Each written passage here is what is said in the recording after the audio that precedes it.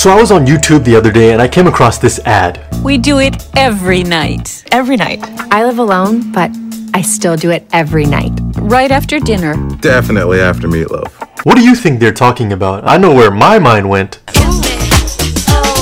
Like clockwork. Run your dishwasher every night with Cascade Platinum. In today's world, sex sells. Sex has pretty much pervaded everything. Sex is used to sell advertisements for cars, colognes, clothes, food, and yes, even dishwashing soap. Our shows and movies have to have a sex scene in it, and even our ads are riddled with innuendos. Sex is now casual. Sex is transactional. As long as both parties are consenting and agree to the terms, arrangements like friends with benefits, open marriages, and hookup culture is now normal. It's easy. It's even seen as routine on the first date to have sex with someone, just a physical interaction between two people. But is it? Many moons ago, my youth group and I went to an event hosted by the Silver Ring Thing. And Silver Ring Thing is an organization. They speak to young people and they promote abstinence and saving sex till marriage. In one part of the meeting, they needed a guy and girl volunteer, and as fate would have it, ya boy was chosen to go on stage. They picked out a lovely lady from the audience, and we were both given pieces of wood with half hearts drawn on them.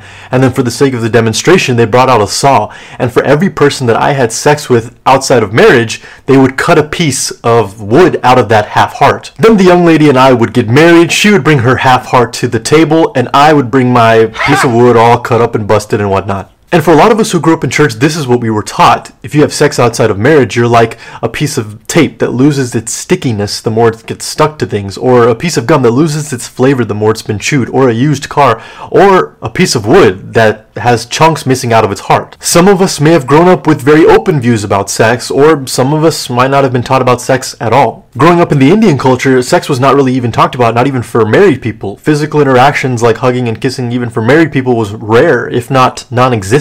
The way the church has approached the topic of sex has hurt a lot of people. It's caused a lot of fear and shame, and it's made it seem like those who have had sex outside of marriage are somehow less than those who are virgins on their wedding night. The church has put so much emphasis on not having sex that it's just become cliche. Love Jesus, no drugs and alcohol, and don't have sex. But here's the real problem. Because we have not talked about the why behind the Bible's standards on sex, even the people in the church have approached sex with lax standards, and the practices inside the church now are no different than those outside the church. Is it really a sin? Saving yourself for marriage is pretty archaic and old-fashioned, isn't it? I mean, I can still have sex outside of marriage and be a Christian, right? I mean, I'm not hurting anybody. G.K. Chesterton said, "Do not remove a fence unless you know why it was put up in the first place." I heard this example once and I want you to think about it with me. So say you're walking down the street and someone were to assault you, to attack you, and if sex is just a physical act, would it be the same as if they were to have raped you? Now, I understand this is a pretty extreme example, but it got me thinking.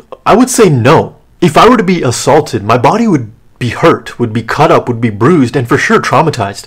But if I were to have been raped, there would be a deeper psychological loss of dignity, a sense of shame, a feeling of dirtiness and disgust. I would feel violated. This is why rape is not treated like another assault case. I think sex is a little deeper than just a physical interaction. Now, maybe that example was just too extreme or too incongruent, but studies have shown that the severity of a breakup between two people is determined by the amount of time they've spent together and the amount of physical contact that they had with each other. If you've been in a relationship where sex was involved, then you know it's a little harder to break up with that person versus breaking up with somebody whom you didn't have sex with. This is why people stay so long in bad relationships, because the sex is good. Even if the sex is not good, when you've had sex with somebody and you break up with them, it's just hard to get them out of your mind. You feel a deep connection to who they are, the way they were, almost as if they were a part of you. Sex is a bonding act, and it joins two people on a level much deeper than the physical. Like it says in Genesis 2:24, in Matthew 19:5, in Mark 10:8, and in Ephesians 5:31. For this reason, a man leaves his father and mother, is joined to his wife, and the two become one flesh. Mark Gungor spoke about sex outside of marriage, and this was his insight. Men and women imprint on their early sexual experiences, similar to how a bird imprints on the first thing it sees as being its mother. So for men, the desire for sex outside of marriage is primarily out of lust. We have a strong urge, a feeling of horniness that we want to satiate, and we act on it.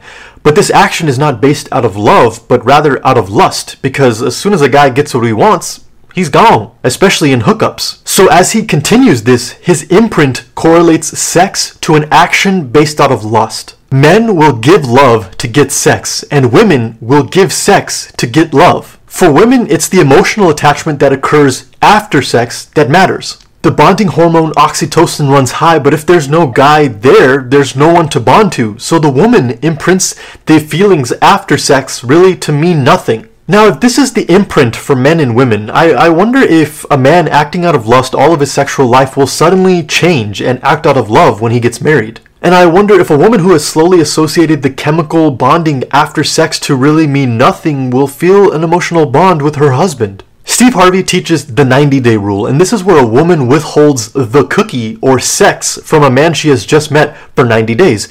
Because if all a man wants is just sex, then he is not waiting 90 days for a cookie, because girls, a cookie is a cookie, and girl, you ain't the only bakery in town. But if a man truly cares about a woman, then he'll wait the 90 days at least. Alright, but why does the church put so much emphasis on not having sex more than anything else? While I don't agree with how the church has gone about it, I do agree with why. And here's the why. All other sins committed are outside of the body, but sex, the Bible says, has internal effects. You join your body with someone else, not just physically, but on a level much deeper than the physical.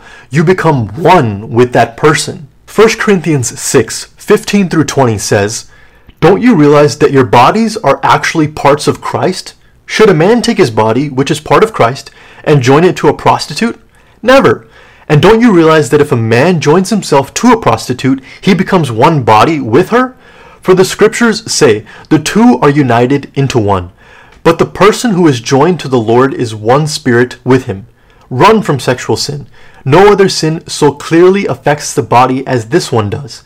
For sexual immorality is a sin against your own body. Don't you realize that your body is the temple of the Holy Spirit who lives in you and was given to you by God? You do not belong to yourself, for God bought you with a high price, so you must honor God with your body." Many of us think God is a prude because we reflect the actions of our parents or whoever taught us about sex on God, as if that's also the nature of God, as if God is out there trying to withhold us from enjoying sex. But that's not how God is. In fact, it's quite the opposite. This is a thought I had a while ago, so think about it with me, and please correct me if I'm wrong, but imagine from the beginning of time, imagine if we all did sex God's way. One husband, one wife, sex. Would there be unfaithfulness, broken hearts, broken homes, cheating, incest, pedophilia, rape, sexual abuse, sexual assault? Would there be STDs, fatherless homes, abortions? I could go on. I'm inclined to say no. God created sex for procreation, and like Rich Wilkerson Jr. says, turns out if you do it right, it feels great. I mean, God created it that way. He created the body of a man and a woman to fit together perfectly. He created sex to be pleasurable. He created it to be an intense bonding act between two people.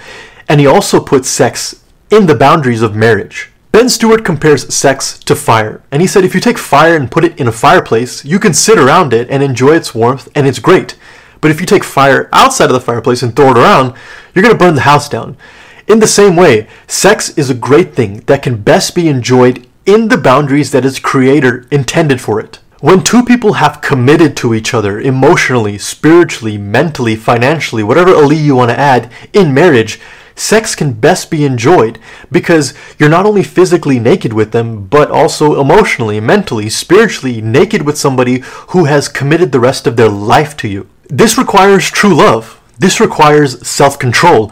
This requires a deep respect and commitment to God and to the opposite sex. And if you aren't being disciplined in that before marriage, don't think that just saying I do is going to change that overnight. I love cake, especially carrot cake, and if you were to put some cream cheese icing on it, woo, I love it. But if you were to hand me a plate with just cream cheese icing on it, there's only so much of it I can eat. Now, if you were to hand me a plate with just carrot cake, no icing, I'm still good.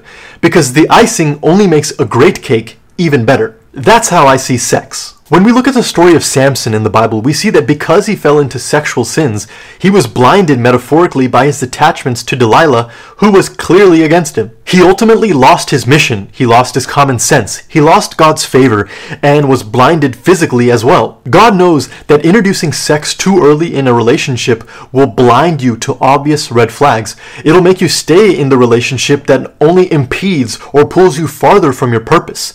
You'll have deep connection with no commitment. This is why God said, wait, Wait till they have fully committed themselves to you in every way before you give them your body. Wait till you have fully evaluated who they are before you join yourself to them. Sex is just icing on the cake, and many of us are just trying to eat a bowl full of icing when we got no cake. And it's not fulfilling. It doesn't satiate. Now here's the best part, and it's the part that the church tends to leave out a lot, and it comes from John chapter 8. As he was speaking, the teachers of religious law and the Pharisees brought a woman who had been caught in the act of adultery. They put her in front of the crowd. "Teacher," they said to Jesus, "this woman was caught in the act of adultery. The law of Moses says to stone her. What do you say?" They kept demanding an answer, so he stood up again and said, "All right, but let the one who has never sinned throw the first stone." When the accusers heard this, they slipped away one by one, beginning with the oldest, until only Jesus was left in the middle of the crowd with the woman. Then Jesus stood up again and said to the woman, "Where are your accusers? Didn't even one of them condemn you?" "No, Lord," she said. And Jesus said, "Neither do I. Go and sin no more." For all have sinned and fallen short of the glory of God. But no matter what your past looks like, Jesus does not condemn you. In fact, he came to this earth to take your condemnation for the sins that you committed and will commit. Because of what Jesus did on the cross for us, our sins are forgiven. Anyone who finds themselves in Christ is now a new person, a new creation. The old life is gone and the new life has begun. He forgives and enables us to live the life that he's called us to live. God has the power to heal, to cleanse, and restore your heart and body. And won't he do it? Woo! I know that's good news for me, and that's all I have to say for this one, so I'm out.